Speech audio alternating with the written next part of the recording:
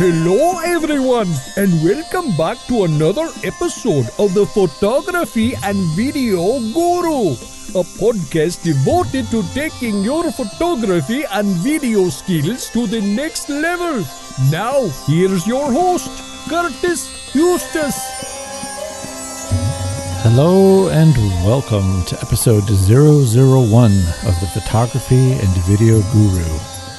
So when I initially started this, or came up with the idea for this podcast, someone asked me, well, why is it photography and video? Why wouldn't it just be photography and or video?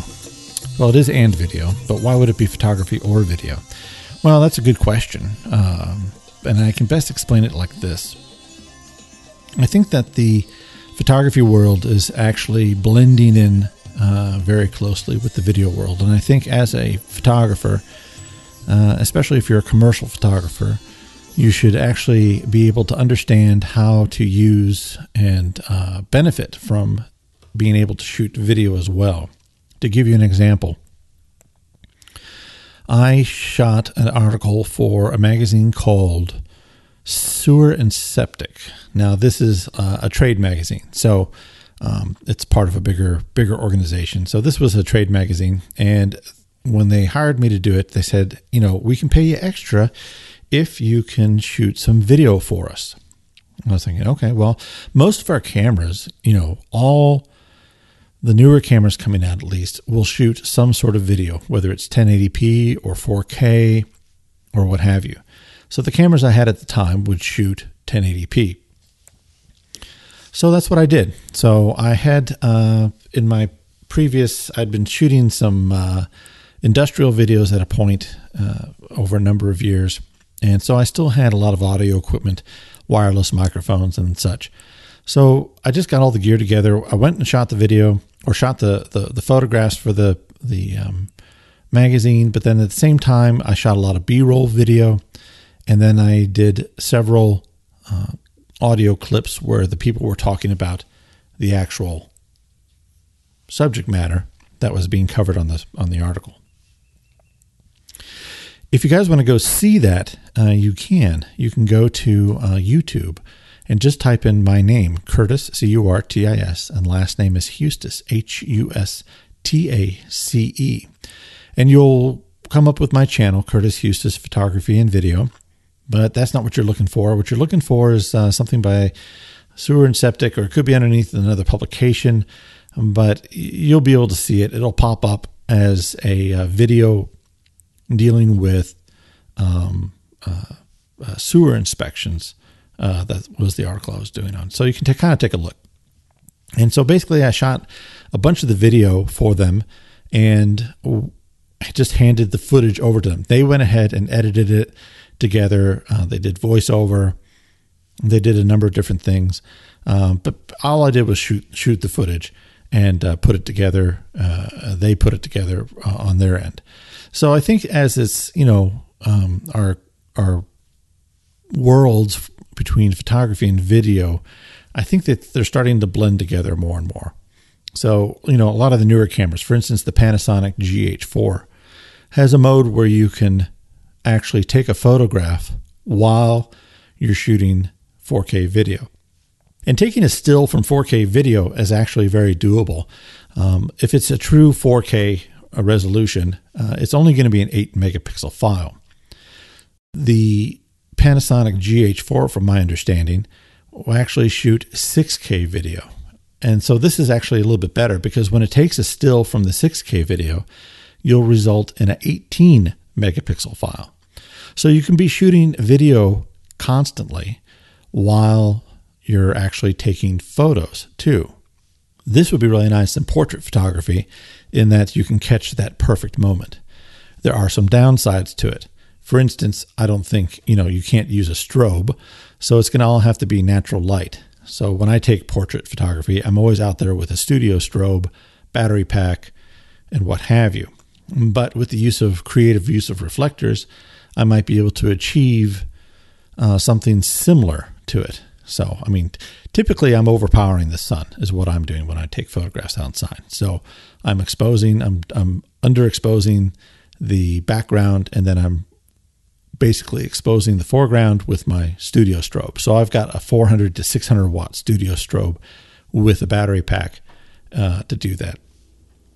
But keep in mind, our photography and video worlds are colliding. And I think that as photographers, we have to learn new skills to stay current. For instance, if I'm doing a magazine article, a lot of magazines will have you do the still photographs, but then they want a video for their website. So in the actual magazine article, to see a video about this, please go to our website, and then subscribers can go and actually view the extra content.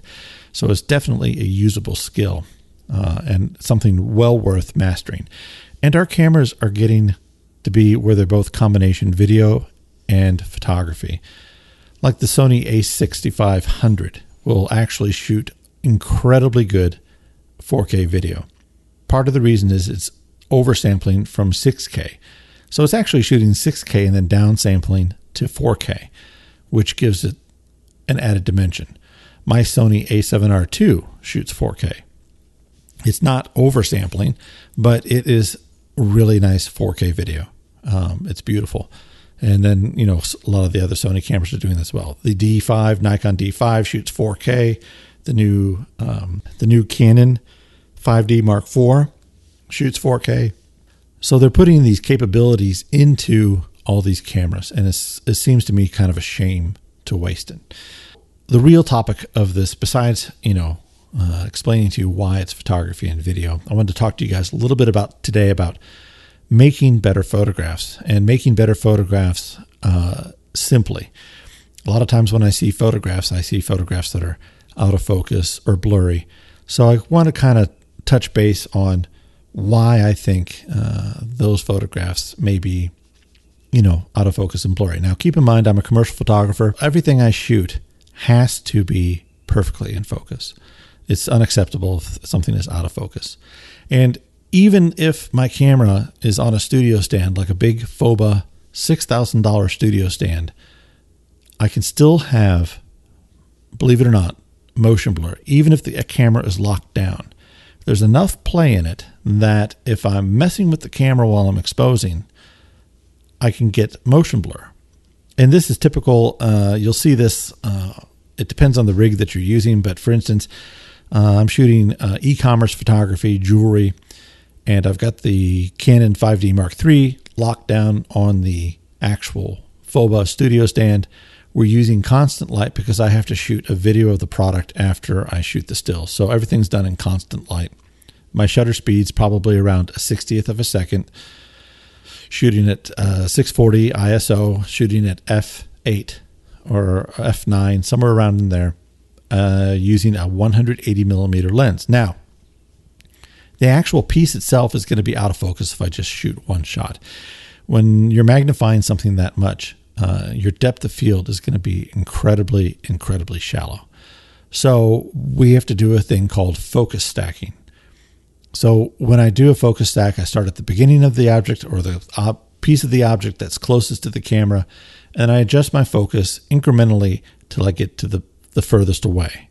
So then I go into a software called Helicon, which will then take those photographs and make it one perfectly in focus camera. So if there's any type of movement in that, it can cause motion blur. So what I used to do, it depends on the rig and how it works, but typically speaking, if I could get a shutter speed of 1/25th, I will manually focus the camera and use a shutter lease. But this last time I was on a different set where I was doing this e-commerce. And even though the camera, the 5D Mark III, was locked down on a $6,000 FOBA camera stand, I was getting motion blur and the images were coming out blurred. Now, a lot of things can contribute to motion blur. Number one, the object itself could be moving. Somebody could be walking by the set, and depending on the floor. Now, this is a concrete floor, so it's a little bit less, but you'd be surprised how much vibration can come through a concrete floor. And it makes a difference. You can get a little bit of wind, which causes that object to swing or sway. Remember, I'm shooting a pendant, so it's hanging. So it's kind of just hanging in the middle of the air. So when I do that, motion can cause it to be out of focus or cause motion blur, but this was coming from the camera. So what I had to do was we use a software. Canon comes out with a software that's a camera control software. That's their own product that allows you to shoot video and still photography remotely. So what I'll do is I'll shoot that product or that individual piece of item, and I'll shoot using the software. So I can actually control the focus of the camera remotely. I'll start closest to me, and then I'll just keep on pushing the button and moving the focus point further and further back until I get all the exposures. That way, my hands are completely off the camera. I'm not touching anything, and I can get everything perfectly in focus. It saves a lot of time. So another thing, was that's motion blur, but also let's look at portrait photography. So if we're taking a picture of somebody, we always want to focus on the eyes. We can forgive a lot of things in portrait photography. We can maybe forgive a bad pose. We can forgive, certain lighting. But if your subject is out of focus or the eyes are out of focus, then that's a no-go for me. You always want to focus on the eye that is closest to the camera. And depending on your depth of field and what f-stop you're shooting at, if you're trying to get a nice bokeh, and I always said bokeh, and no one ever told me whether it's bokeh or bokeh. I think it's bokeh. But anyway, if you're trying to blur the background and basically separate your subject from the background, you're going to be shooting at a very shallow depth of field. Now, you have to be very careful with this when you're doing a portrait photographer or a portrait photograph. If you're shooting on the eye and your depth of field is incredibly shallow, the other eye that's furthest away may be out of focus. So you'll see this a lot in lenses that have an incredibly wide opening, like a 1.8 f-stop.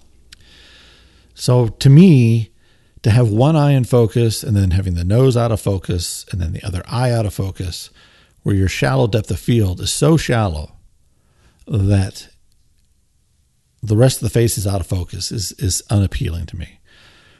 But keep in mind too, so when you're shooting at something like this, a 1.8, and let's say your depth of field is so shallow, anything can affect the focus. Your model could move, and if your model moves just a fraction of an inch, then everything's going to be out of focus. So maybe you'll get the tip of the nose in focus, but her eyes are going to be out of focus. Or maybe her ear will be in focus, and the rest of her is out of focus. So not only do you have to lock down the camera, you really need to lock down the model when the depth of field is going to be that shallow. But as I said, the depth of field to me, having something that shallow isn't really appealing to me. I want my subject to be in focus, the face especially, the eyes especially, and the background out of focus. So my actual lens, I shoot with a Sigma A7R2, and I use a 70 to 200 f4 lens, and that's really good. I mean, to me, I can always blur the background. I can get the face in focus. I'm never really shooting at f4. I'm probably shooting closer to f5.6, something around there, just enough to get that nice bokeh in the background, get your background blurred, but my whole face is in focus.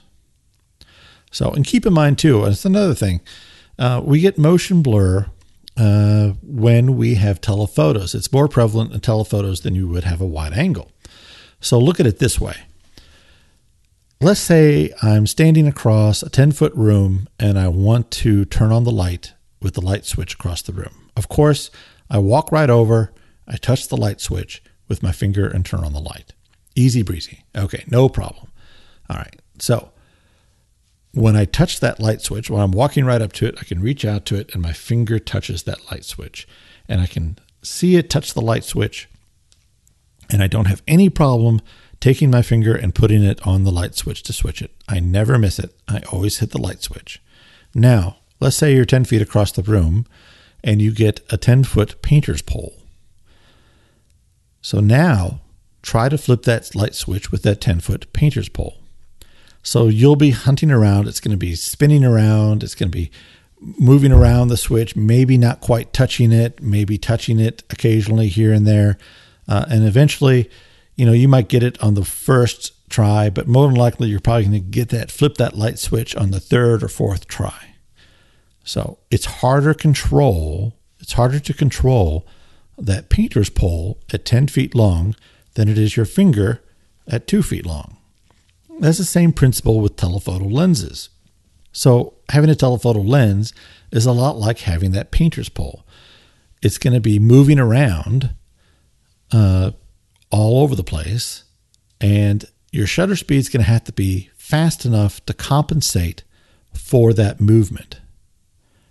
So if you're shooting a telephoto lens and you're going to be shooting it at its maximum length, let's say a 400 millimeter lens, and you're only shooting at a 15th of a second, I can almost guarantee, and you don't have it locked down, it's going to be blurred, whatever you're shooting. So you have to practice good technique. And good technique, and this applies to whether you're shooting with your phone, your iPhone, your Android phone, your DSLR, with a telephoto, you're going to have to steady the camera and pick up a shutter speed that's appropriate for the distance that you're shooting at. So if I'm all the way at 400 millimeters, so I want to probably shoot at a 400th of a second or 500th of a second. I want to probably shoot a little bit faster than what the focal length of the lens is to try to get it steadied. Now that's not a set in stone type rule. Typically speaking, it's a pretty good rule, but you can shoot a little bit slower. It depends if your camera has any type of image stabilization. It depends if your camera has any optical stabilization.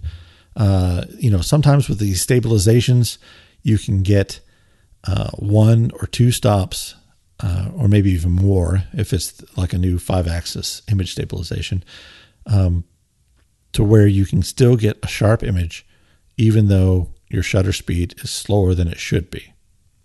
With that in mind, if you don't have that image stabilization, I used to shoot with on my Nikon, I had a Nikon 80 to 200 Nikon lens, and this was one of the original ones. And what was nice about that Nikon 80 to 200, it was tack sharp. It was a 2.8. It was tack sharp. It was beautiful lens, a beautiful piece of glass. It did not have the hypersonic drives in it. It didn't have anything. It didn't have any optical stabilization. I was shooting with a D700 at the time, which was a 12 megapixel camera. Great camera, beautiful images, but it didn't have any type of sensor stabilization. So you had to be very, very conscious of the fact of your shutter speed and how you were shooting that image, because if you had any type of motion to it, and let's say you're shooting at a 200 millimeter focal length, and you're shooting too slow, you would get motion blur. Now, there's some things that you can do besides locking it down on a tripod. There's things you can do to stabilize the camera. One of the things is you can just lean up against a post. Okay, steady your body as best you can. Now you can actually put the lens against the post, and if there's no motion in the post, it's all you need is somebody to bump the post or something like that, and then all of a sudden, as you're taking the photograph, it's going to have some motion blur to it. But anything you can do to steady it like that is great. If you're traveling, it's always good to have somebody with you, a partner. So my wife is only 5'3". So what I can do a lot of times is take my camera and lens and I'll rest it on her shoulder and then use a long telephoto. But honestly, with travel photography, I rarely use a 70 to 200. I'm usually shooting much wider. A 16 to 35 lens is usually what I have on the camera. Rarely. I take it with me, but honestly, I can count on one hand, how many times I've actually used the 70 to 200. But that's an aside. Okay. So with a wide angle lens, we're talking about you don't get much motion blur. And it's because you're shooting at a wide angle. It's not concentrating on just a very small area. you're taking a very wide angle. So at a 16 millimeter lens, you could probably get away with 1/25th of a second or 1/30th of a second. And you probably wouldn't notice any motion blur. So, I love living in modern times because we have this thing called our phones, and they're smartphones. So I carry around an Android smartphone, a Samsung S7, but I've carried around iPhones. Love iPhones too. My wife has an iPhone 7 Plus or whatever the new one is, the 7 Plus. But anyway, like the Samsung phone, the S7 has a great camera in it. It's a 16 megapixel camera. And, before in the day, I used to carry just like a little pocket camera with me. But I don't do that anymore because I always have my phone with me. And honestly, it takes pretty decent photos. But this runs into the same thing too. If you're taking photos with your phone, you need to make sure that the image stabilization is turned on the phone. And then if you're zooming in on the phone, keep in mind that you're not actually doing an optical zoom. So you use your two little fingers and you expand them out, and then it zooms in on whatever you're taking a photograph of. What you're doing is called an electronic zoom. And a lot of cameras have these too, where they'll have, especially pocket cameras, they'll have an electronic zoom. It's not so much for DSLRs. DSLRs don't have that, but your pocket cameras do and your cell phones do. And what you're doing is you're actually zooming in on the sensor. So if you have a 16 megapixel sensor and you're zooming all the way in on that sensor, you'll notice everything starts to get grainy and sort of fuzzy. It's because you're only taking a photograph of a portion of the sensor. So it's almost better if you ask me to take a photograph and not zoom in and then try to crop it later if you really have to. But that's where it's actually better to not try and zoom, but to actually walk up to whatever you're photographing and shoot it. So, if it's something you don't want to do, make these people a little far away, walk up to your subject and take a photo. Now, if you don't want them noticing that you're photographing them, that's totally different. But if it's like family and you're doing a portrait, then walk up to them and frame it the way you want it. Don't zoom in using an electronic zoom. It's probably one of the worst things you can do. You're just decreasing the resolution and throwing away pixels that you probably don't need to throw away. Another thing, I never do in-camera sharpening. So whenever I'm shooting in RAW. I never shoot in JPEG, and we can have a discussion about that later. But I'm always doing sharpening in post. So, whether I'm using Lightroom or Capture One, until the image is finished, I don't sharpen until it's actually finished. And sharpening will help a little bit, but it will not correct motion blur. So what happens when you put sharpening on a photograph that has motion blur in it? Well, you just get a sharp, blurry photo. So it doesn't make anything sharp. It just enhances an already sharp photo. Okay, so it increases, but if it's blurry, there's nothing you can do about it. If it's the camera has moved around and it's gotten blurry, there's absolutely nothing you can do. And when we talk about taking photographs, we have to consider autofocus systems too. So some autofocus systems, not all autofocus systems were created equal. Right now, probably one of the best autofocus systems on the market besides the Nikon D5, which is a $6,000 camera, would be the Sony a6500. Back in the day, when I first started photography, I actually had an autofocus camera and manual focus cameras, and I actually shot with Minolta cameras. And I think the first camera I ever shot with was a Minolta 9000 autofocus camera. And I can't remember the manual focus Minolta camera I have. I want to say it's like an X700, something like that, which was a manual focus camera, manual lens. I used that for basketball. So basically I'd pre-focus on a spot, wait till somebody hit that spot, and then take the photograph.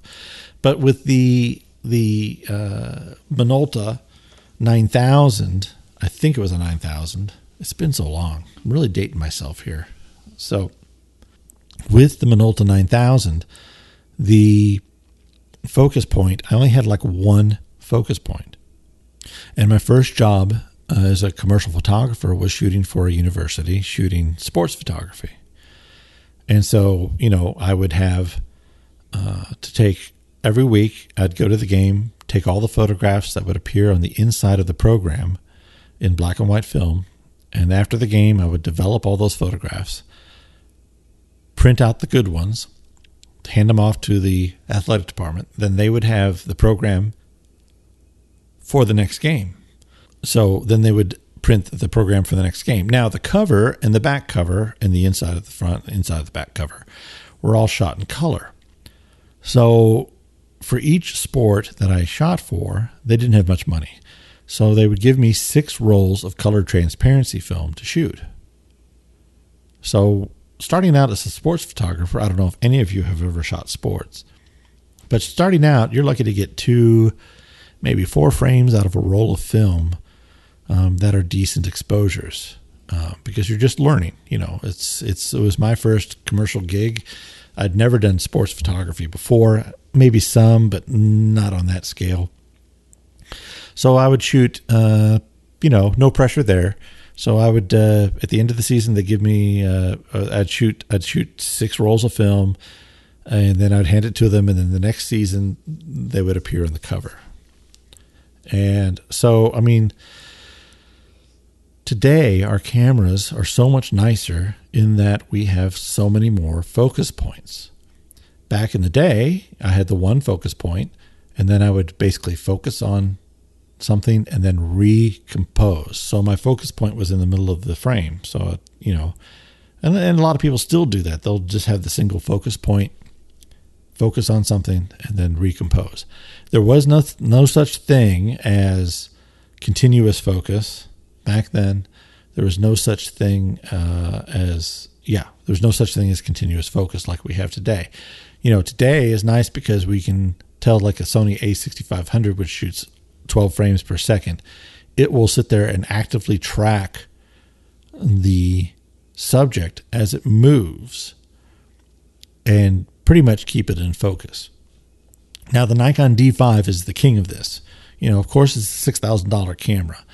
And, out of 100 photographs, it'll have 100 in focus sharp photographs. I just saw a thing where they were reviewing the Sony A99 II, which is their DSLR, and they said that it gets pretty close. Maybe 95 frames out of 100 were in focus, which is still pretty damn good for half the cost of a D5. But I digress. So, when we talk about our focus systems, it depends on what you're photographing. So if I'm shooting a portrait, I will focus on the eye nearest to me and then recompose the shot. Now, like the Sony has eye focus. When that mode actually works in a continuous focus mode, I can activate it by pushing a button on the back, and then it'll look and find the eye and then focus on that eye and keep that eye in focus no matter what the model does. So if she's moving her head to the left or to the right, it works pretty well. But occasionally, it's like anything, it's not perfect. So like anything, it will sometimes grab the wrong eye or the furthest eye away when I want the closest eye. It gets a little confused. So, at that point, you can decide whether to continue to try using that or to switch it back over. I haven't really messed around too much with the eye tracking feature. I've done a little bit with it, but usually my models aren't moving around that much. So I will focus and recompose or move my focus spot to where I want it and then take the photograph, but always keeping that eye in focus. And that's another thing, these new cameras, you can move the focus spots around. Back in the day, you couldn't do that. So, I will take today over yesteryear any day of the week. So when we talk about improving our photography and improving just the fact that everything is in focus, so keep in mind kind of what I've talked about. Number one, picking the appropriate shutter speed for the focal length of the lens. Keep in mind that when you're zoomed all the way out to the farthest reach of your lens, let's say 400, 200 millimeters, it's like that painter's pole.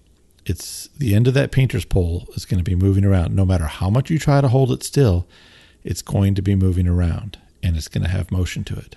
You add to that the motion of the subject, and then you could probably get a blurry photograph if you're not careful. 2, always focus, not 2, but in addition, always focus, if you're doing a portrait, on the eye closest to the camera, not further away. And I always like to keep my depth of field so the entire face is in focus. The face is the most important thing. The eyes are the windows to the soul. So you have to make sure that the eyes are in focus, and you have to make sure that the eyes are lit. 3, never, ever use the electronic zoom. That is the kiss of death, if you ask me. The electronic zoom, if there's no other way and you have to use it, that's fine, but you're probably going to get an unusable photograph anyway. Electronic zoom photos have always been blurry. You can't see anything anyway. You zoom in, it's lost all detail.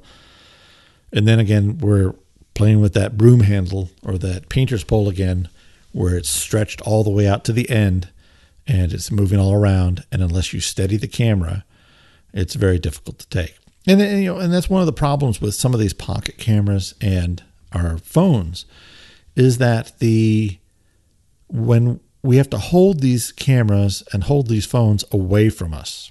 So we have to put them away from our bodies. With a DSLR, we can actually tuck our elbows in, bring our arms back to our body, and steady it, and put the camera up against our face, look through a viewfinder, and it's a much, much steadier platform.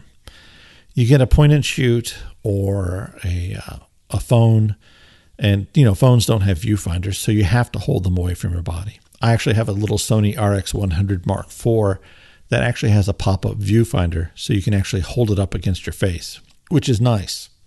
And it gives that added ability to stabilize the camera. But when we're talking about like a phone for sure, and a lot of these pocket cameras don't have a pop-up viewfinder, you have to hold it away from your body to see the back screen of the camera, to see what's going on, and to compose your shot. Well, anytime you do this, your arms are 2-3 feet long, and it's going to increase movement in it. Okay. So again, the same principles apply for like a DSLR to steady those, the camera and to steady the shot is use something that is standing close by, like a pole, a bench, rest your arms on it, put your arms on it, put your body against the pole, lean up against a wall, whatever, to try and steady it. And it's another thing about shooting that increases quality of the photograph. So a lot of our phones and our pocket cameras will actually have everything set up automatically. The ISO is set up automatically. Your f-stop or your aperture is going to be set up automatically.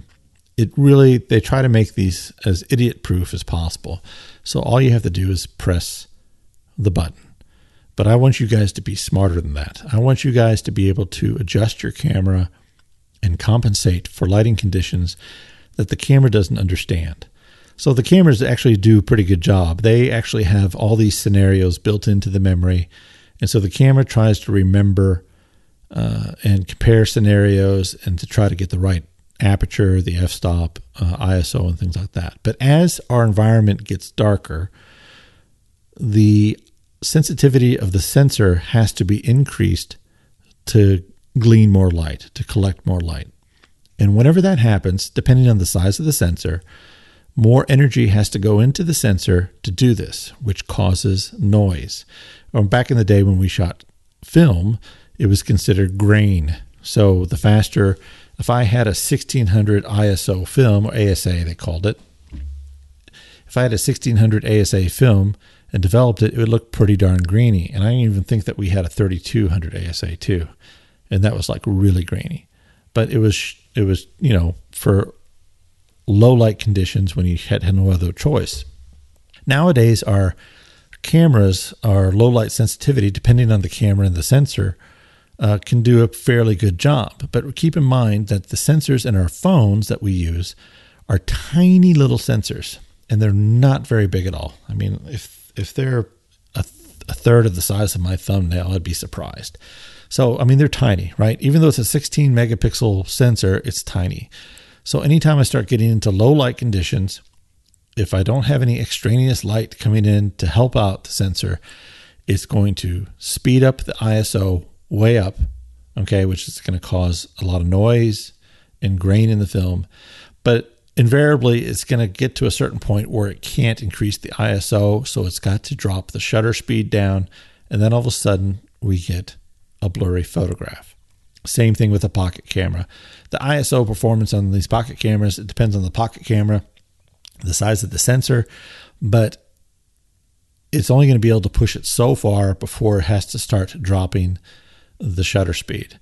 So you have to keep an eye on that. So when the shutter speed starts dropping, let's say down to 1/10 of a second or 1/15 of a second, you may want to try to add some light. Now, phones will actually have a built-in flash, and I'm a huge proponent of using off-camera flash, but I mean, if it is what it is, and if that's all you have, that's all you have. You know, and if you're at a restaurant or something like that, and you're taking a picture of the family, make sure that your light is on, okay, and it actually flashes. If you don't use a flash, it's going to come out blurry. A friend of mine got married a couple years back, and he asked me how much it was to do the wedding, and I told him the price. I don't do weddings on a regular basis. I try to avoid them unless somebody specifically asks for me, and then it's usually fairly expensive because I don't want to do it. For him, though, I gave him a fairly decent price, and without photographs, just to show up and shoot the wedding. And he's like, "Well, you know, I got these other 3 photographers that are going to do it for like $600." And I was like, "Okay, 3 photographers are going to shoot your wedding for $600."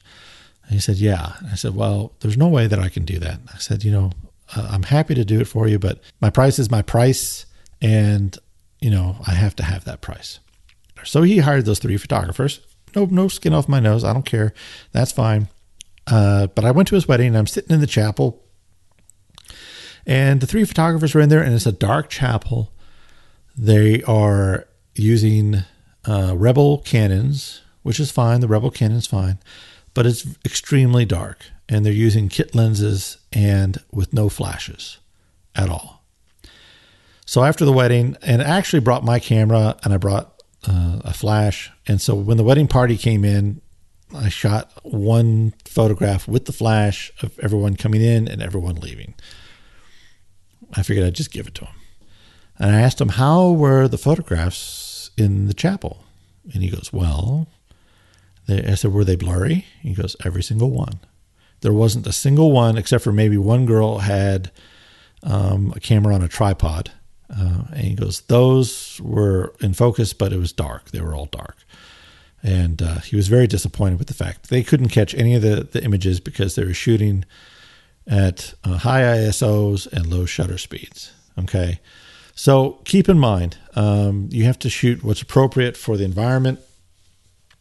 And you have to know how to compensate for those low light environments. So in a low light environment, the only thing you can really do is add light. If you're shooting with a DSLR, you know, it doesn't have to be on camera flash shooting at the person. You can bounce it off a ceiling. If the ceiling's low enough, turn on every room light in the room. Be conscious of where the light is coming from, so you're not backlighting your subjects, so the light in back of them is brighter than the light in front of them. Move them around so the light is actually shining on their smiling faces. So just keep in mind, and you know, not all sensors, like I said, are created equal. Your sensor in your phone is going to be tiny, and it's going to have a hard time capturing light, where the sensor in like my A7R2 is a full frame sensor, and it's going to capture light much, much better. And then like the Sony A7, which is only a 12 megapixel, but it's a full frame sensor. Those pixels are really, really big, and they can capture light in a low light situation extremely well because those pixels are so big. The bigger the pixel, the more light it can capture, the more information it can capture. So my A7R II, which is a 42 megapixel camera, does very well in low light, but it doesn't do quite as well as the Sony 12 megapixel camera. And it's just because of the size of the sensor. But then also too, but keep in mind that's a CMOS sensor. So when we talk about I've got a medium format Mamiya, and I've got a Leaf Aptus 2 back, which is a 28 megapixel back. That is a CCD sensor, not a CMOS sensor. So the low light performance on that is horrible. So, I don't shoot anything over 400 ISO. Typically, that's a studio camera, so it doesn't go out, and I'm always in controlled light. I have used it for portraits outside, for commercial work. But again, I'm hauling all my studio strobes out too. So I'm lighting the subject, I'm controlling the environment, and I'm not, subject to dark environments. I can always add light to it. So just keep that in mind. So when we're looking for cameras and, things like that, just keep in mind all these things that I've said. So does the camera have an optical zoom? Or does the camera have an electronic zoom?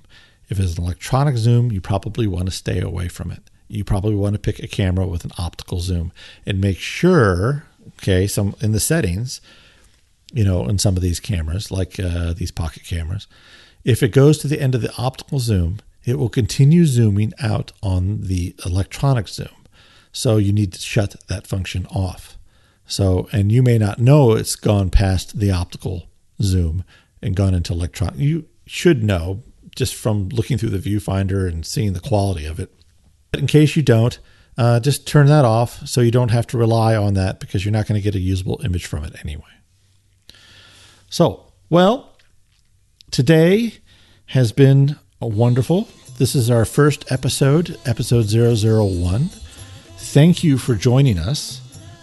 Truly appreciate your time. Please visit me at www.curtishustisphotographyandvideo.com. You can also find me on Facebook, Curtis Hustis Photography. You can also find me on YouTube, Curtis Hustis Photography and Video. So on YouTube, I give reviews and things like that. And I should have some tutorials up on my website here shortly. So check out my website. You can follow me on Twitter, Curtis Hustis. And thank you for your time, and we'll see you next time.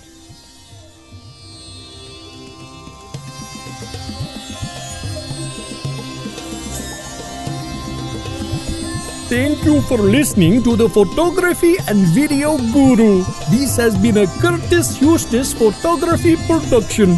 Please visit us at www.curtishustisphotography.com.